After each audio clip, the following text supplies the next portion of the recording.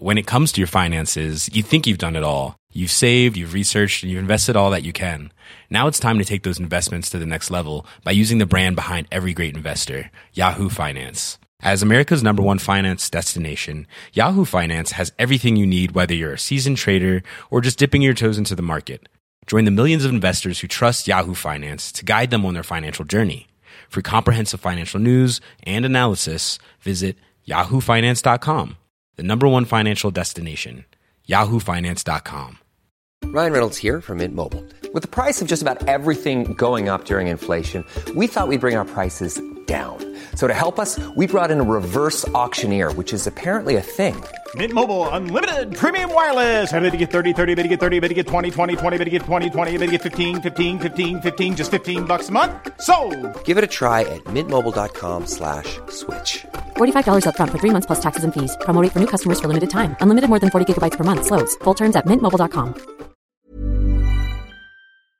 Hi everyone, welcome to Dan Snow's History. On the 21st of October 1805, Vice Admiral Viscount Horatio Nelson won one of the most famous and celebrated naval victories of all time. A complete annihilation of the French and Spanish fleet off Cape Trafalgar in southwestern Spain. Nelson famously died at the battle and almost immediately was absorbed into the pantheon of great British martyrs. He became almost the patron saint of empire through the rest of the 19th century. Subsequently, Nelson's reputation has been gone over by historians quite rightly. They have sought to actually uncover the man behind the myth. For generations, we've been asking questions of Nelson's correspondence, his actions, and trying to get to the bottom of his beliefs. Now, one of the great political questions of the late 18th, early 19th century was the abolition of the trade in enslaved Africans. Millions of enslaved Africans have been transported across the Atlantic in European ships to work on what were fantastically productive sugar plantations, making vast fortunes for their owners and of course, seeing none of the economic benefit to themselves at all. Nelson spent a lot of time in the West Indies. He married someone from the White Planter Society out in the West Indies, and therefore his views on the slave trade in particular and slavery itself have been a source of controversy. Recently, a letter that Nelson apparently wrote to an infamous plantation owner, Simon Taylor in Jamaica, has been the subject of much debate by historians. And one of them, Martin Downer, has proved that key phrases, key elements of that letter were in fact changed to make Nelson appear more virulently opposed to abolition, more pro-slave trade, if you like. I got Martin Downer on the podcast, talk about his letters, Nelson and the slave trade. If you want to watch our programme, our documentary on Trafalgar, you can do so at History Hit TV. Got quite a few documentaries about the Navy on there, and indeed on the history of the slave trade as well. If you want to go and do that, you go to historyhit.tv. It's like Netflix for history. Because it's Trafalgar Week, we always offer a bit of a cheap introductory rate at this time of year. You go to historyhit.tv, you go to Trafalgar, and you get a month free, and then you get 3 months as £1, euro, or dollar for each of those 3 months. Crazy. Takes you to deep, deep into the new year. So go and check that out. Historyhit.tv. Use the code Trafalgar. But in the meantime, here's Martin Downer. Enjoy.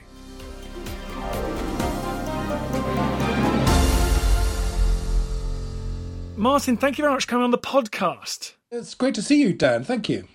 We're here to talk about Nelson. Obviously, there's an extraordinary biography of the man. Let's talk initially, before your extraordinary detective work, what was Nelson's... We now associate him probably with the European Mediterranean theatre because the French Revolutionary and Napoleonic Wars.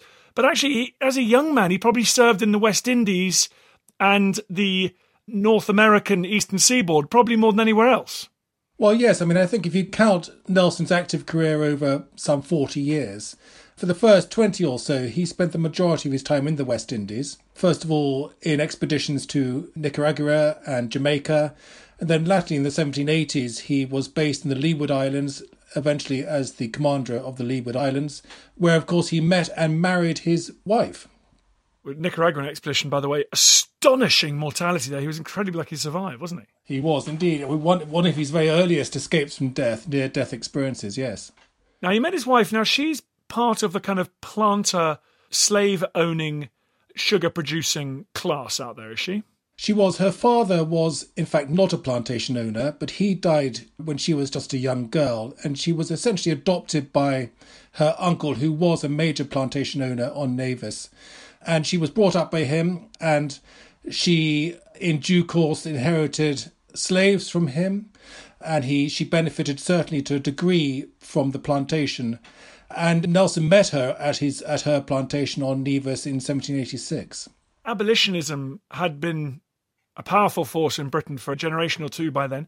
Before we come to the kind of key bit of evidence, what do we know about Royal Navy, men in Nelson's position, their attitude towards the trade in enslaved Africans, plantation economy? Do you think as a class, as a group, they were inclined to be fairly supportive, given that, for example, the tax on sugar basically paid for the Royal Navy?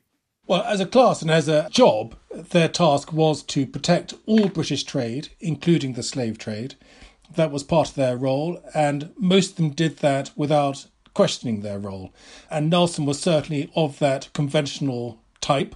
He would have not questioned his role in support of the slave trade, although he had no direct contact with slaving ships, and he certainly never owned or invested in the slave trade. But he would certainly have seen his task as the projection of British status and influence across the world, and the extension of British trade and the protection of British trade. And that really continued all the way through the French wars as well. So let's come on to his views about the slave trade. What do we know about Nelson and the slave trade? Because surely marrying into someone of that class, the reality of that would have been something he was incredibly familiar with. He was, and although he was very familiar with the West Indies and was intimate with many plantation owners and slave owners in the West Indies, he never actually drew particularly close to that class of person, although he married into one of the planter families. He had a very difficult relationship, certainly latterly in his Leeward Island station, because Nelson being Nelson, was very rigorous about rules and abiding by rules. And he, more than any other naval officer who had been in command of that station, wished to make sure that the navigation laws, which kept British shipping unique to British crewed ships and not to foreign ships, was fully regulated and upheld. Unpopular with the West Indians who they want to trade with the new USA. That's right, absolutely right. And they did, clandestinely sometimes, and more often more blatantly. And they very obviously flouted these laws and had got away with it for a long time. And Nelson turns up and he really annoys them, and so much so that he, in the late 1780s, he faced a whole raft of writs against him, challenges to duels. For a certain amount of time he had to keep to his ship. He really did have an extremely difficult relationship with the planters in the Leeward Islands because of his rigorous, strict upholding of the navigation laws. And indeed, they pursued him back to London. So even when he returned to England, he was still pursued legally through the courts by many of the planters. So he had this difficult relationship. Through his wife, Frances Nisbet, he was intimate with some of the planter families who were resident in England, but as their marriage collapsed, he drew away from them and moved, of course, famously into the arms of Emma Lady Hamilton and into more liberal circles. So his life encapsulated many attitudes towards politics and political concerns at the time. But his slave trade views and his views on the abolition of the slave trade were in many ways, through the 1790s, very conventional and conservatively minded. He was very affected by the revolution, the slave revolt in Saint-Domingue in 1791, which, following from the French Revolution in 1789, seemed to conservatively minded figures in England to precipitate some worse catastrophe in the West Indies if they fiddled around with the slave trade or sought to abolish it. And he, like many in Parliament and elsewhere, was very reluctant to see the slave trade abolished for fear of revolution. And many of that fed into some of the famous words or infamous words he later wrote to one of the planters in 1805. Let's just quickly rehearse the events of 1804-5, because Nelson finds himself back in the West Indies.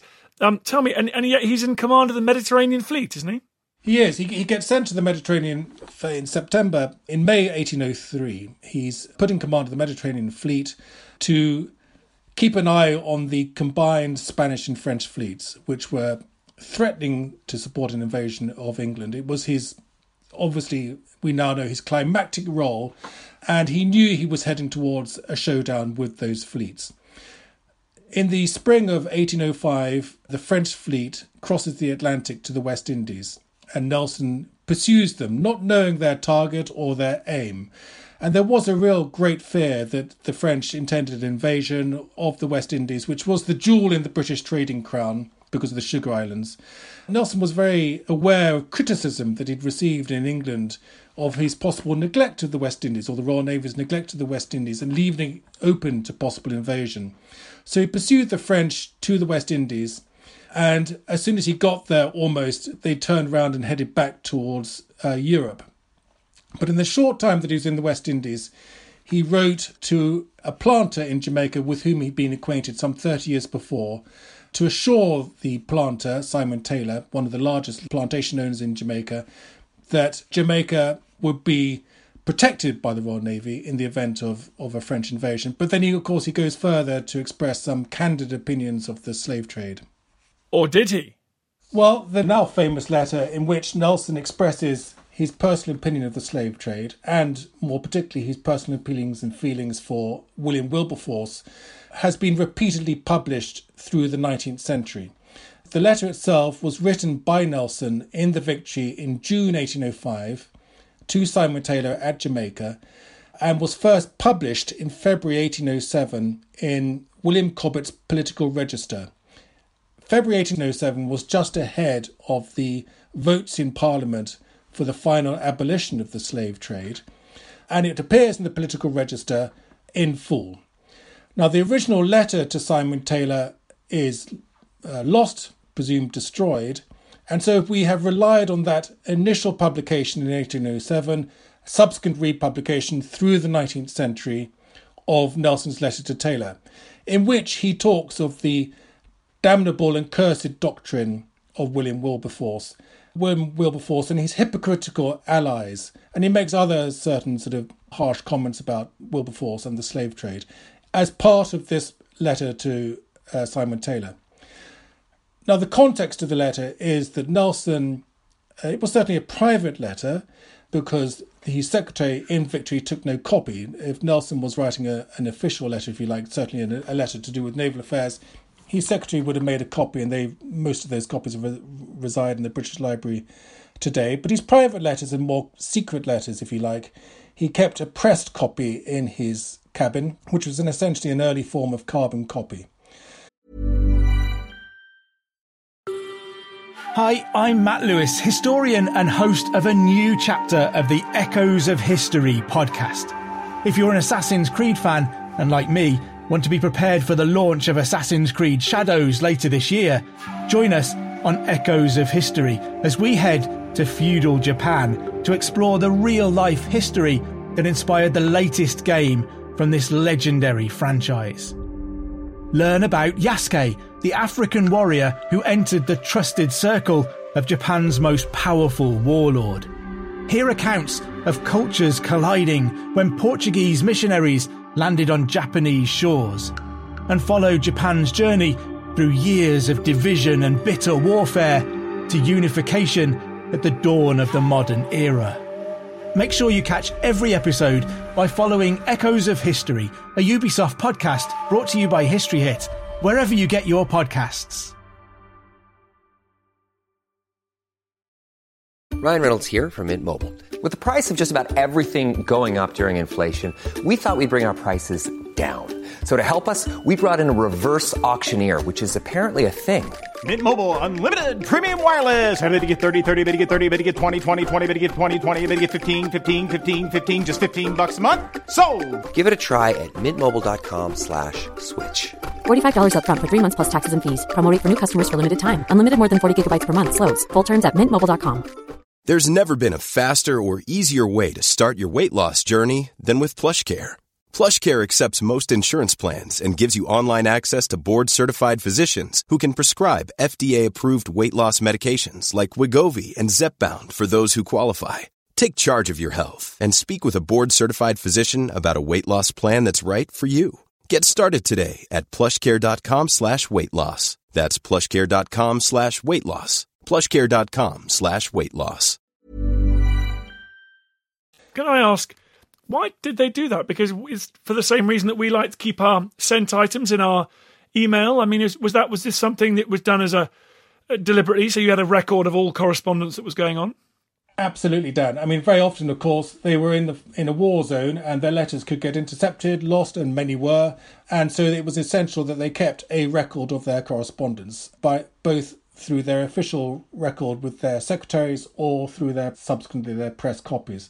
So there was a need for their own protection, and certainly for a serving naval officer of Nelson's seniority, he had to make damn sure that if he made or there was a disaster on his watch, he had a paper trail to prove he'd been following his orders or had been making the right decisions. So they did keep a very close record, which is great for us.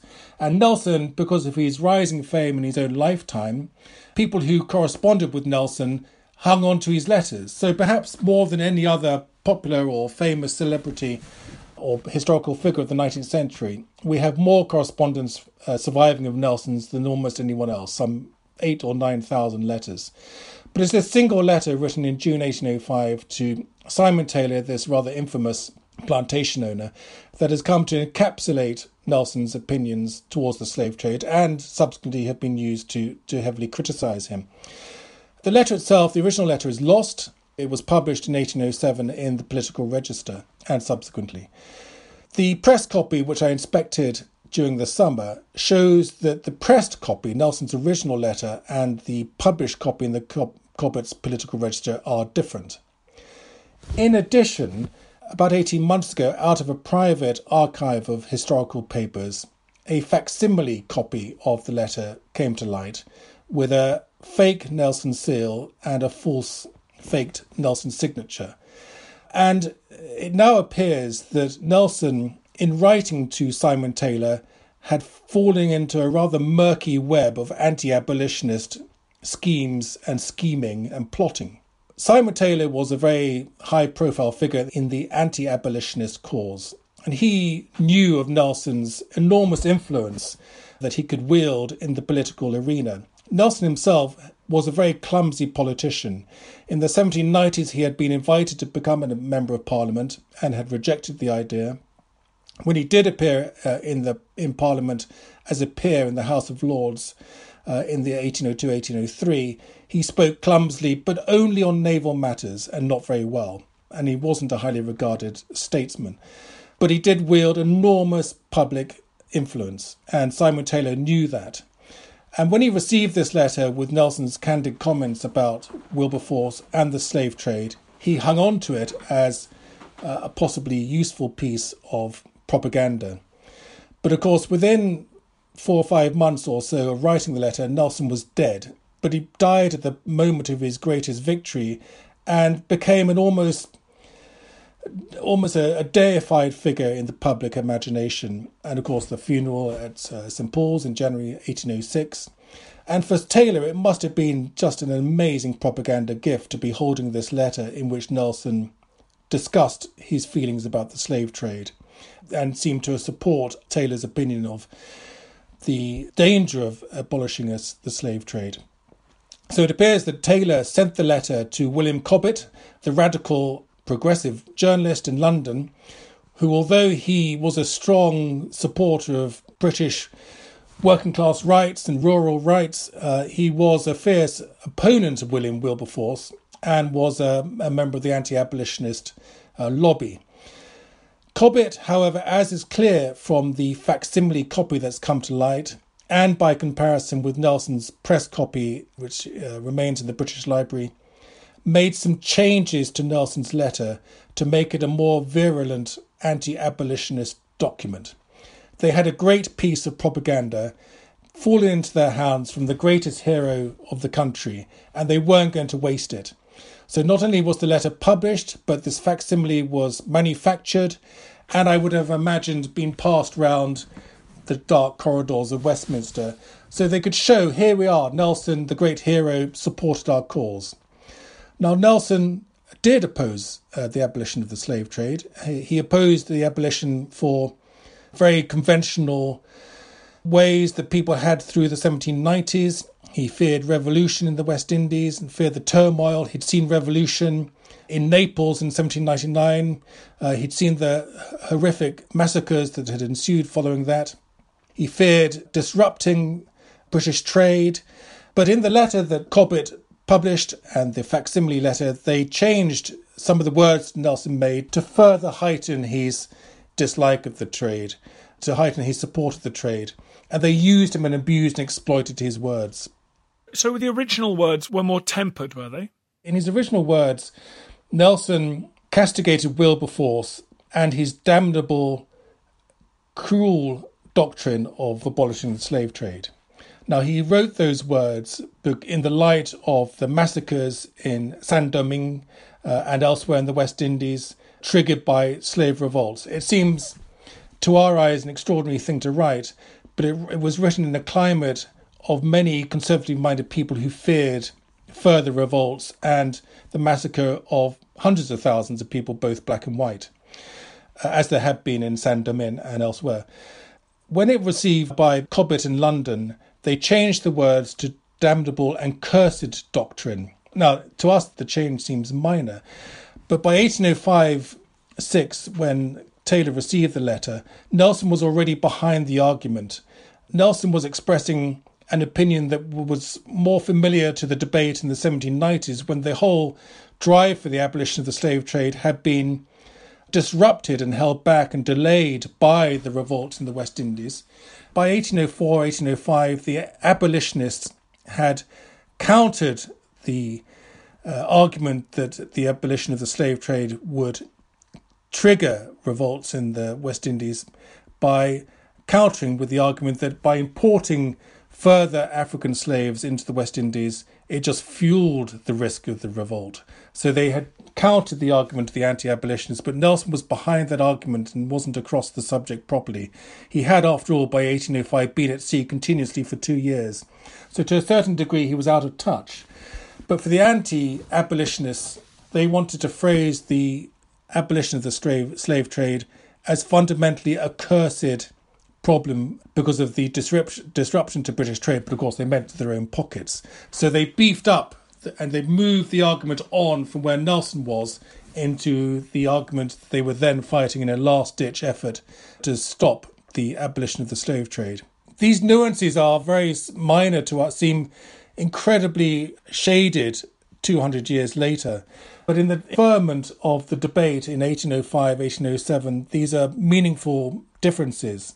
And the abolitionists and the anti-abolitionists fought over individual words in this manner. Well, Bill Clinton's presidency hung on the definition of sex. And indeed, Donald Trump's impeachment depended on how we were supposed to regard his comments to the Ukrainian president. So, no, it feels very familiar. As a side note, William Cobbett, a man who, I use it quite hesitantly, but was on the right side of history in terms of rotten boroughs and taxation and enclosure and Catholic emancipation. How extraordinary that he was such a virulent anti-abolitionist. It's fascinating. Cobbett and Nelson in many ways had a similar sort of political outlook. As you say, Cobbett was and is seen as a very progressive figure and a radical figure. But Cobbett was a huge supporter of the British working class and the rural poor. And Nelson, when he did intervene in politics, it was often lobbying for the rural poor. He'd grown up in Norfolk, surrounded by the rural poor, and he made applications to the Duke of Clarence, later William IV, on behalf of the rural poor. And for Cobbett, and by extension we must believe Nelson as well, they saw Wilberforce's desire for the end of the slave trade to be at odds with Wilberforce's apparent neglect in Parliament of the British rural labouring poor. Wilberforce had voted against efforts to, if you like, form early unions of the labouring poor and workers' rights.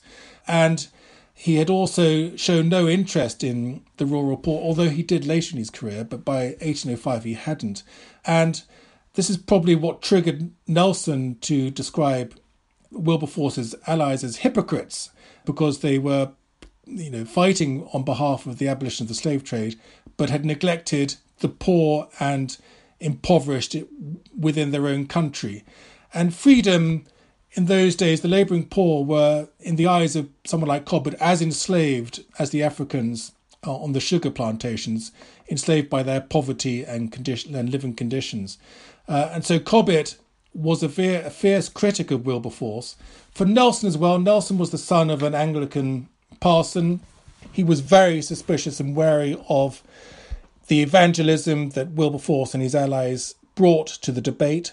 And he had a very conventional Anglican view of any nonconformist activity, such as the Quaker element in the abolition debate. So there's a whole raft of conflicting political and social elements brought into the whirlpool of the debate.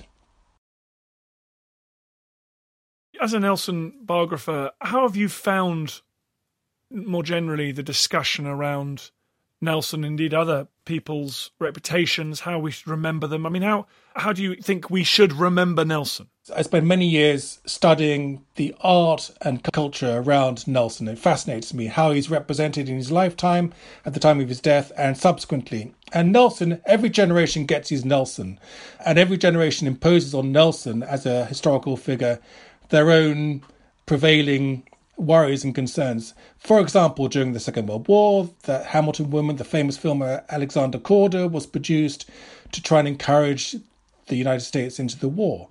And Nelson was used as an iconic patriotic figure, as he was in the First World War. One of the changes that Cobbett made to Nelson's letter when he published it at the height of the debate over the abolition of the slave trade was that in the original letter, Nelson wrote that he wished to serve the public. Cobbett, however, when he published the letter, said that Nelson wished to serve the empire. So already Nelson was being recast and redrawn as an empirical figure. Nelson's column was erected some 40 years after Nelson's death, when Nelson's reputation, which had sunk soon after Trafalgar, remarkably, because of the scandalous revelations of his affair with Emma Hamilton. But by the 1840s, he had been identified as a figure around which the growing British Empire could rally, and the column was raised. And for 50, 60 years, up until the First World War, he remained a key empirical figure, if you like. He's far more complex than that as a private individual, rather than sort of the badge of empire or logo for empire. In the letter that he wrote Taylor, it was a private letter. He ensured that he understood the platform that he enjoyed as a public figure. He certainly made no public pronouncements on the slave trade. He was certainly not part of the West Indian lobby, and his words were exploited, but they nevertheless represented, broadly speaking, his view. His letters and his legacy of letters allows us to read his shifting opinions and private thoughts, possibly in a more candid manner than any other public figure. So he is a highly rewarding figure in our historical narrative to study.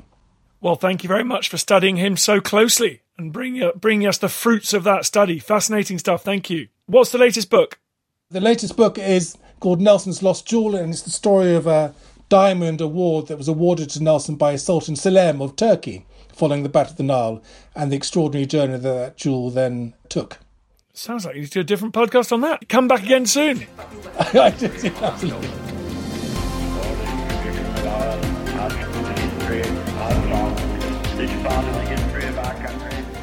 Hope you enjoyed the podcast. Just before you go, bit of a favour to ask. I totally understand if you don't want to become a subscriber or pay me any cash money. Makes sense. But if you could just do me a favour, it's for free. Go to iTunes or wherever you get your podcast. If you give it a 5-star rating and give it an absolutely glowing review, purge yourself, give it a glowing review. I'd really appreciate that. It's a tough world out there, law of the jungle out there, and I need all the fire support I can get. So that will boost it up the charts. It's so tiresome. But if you could do it, I'd be very, very grateful. Thank you.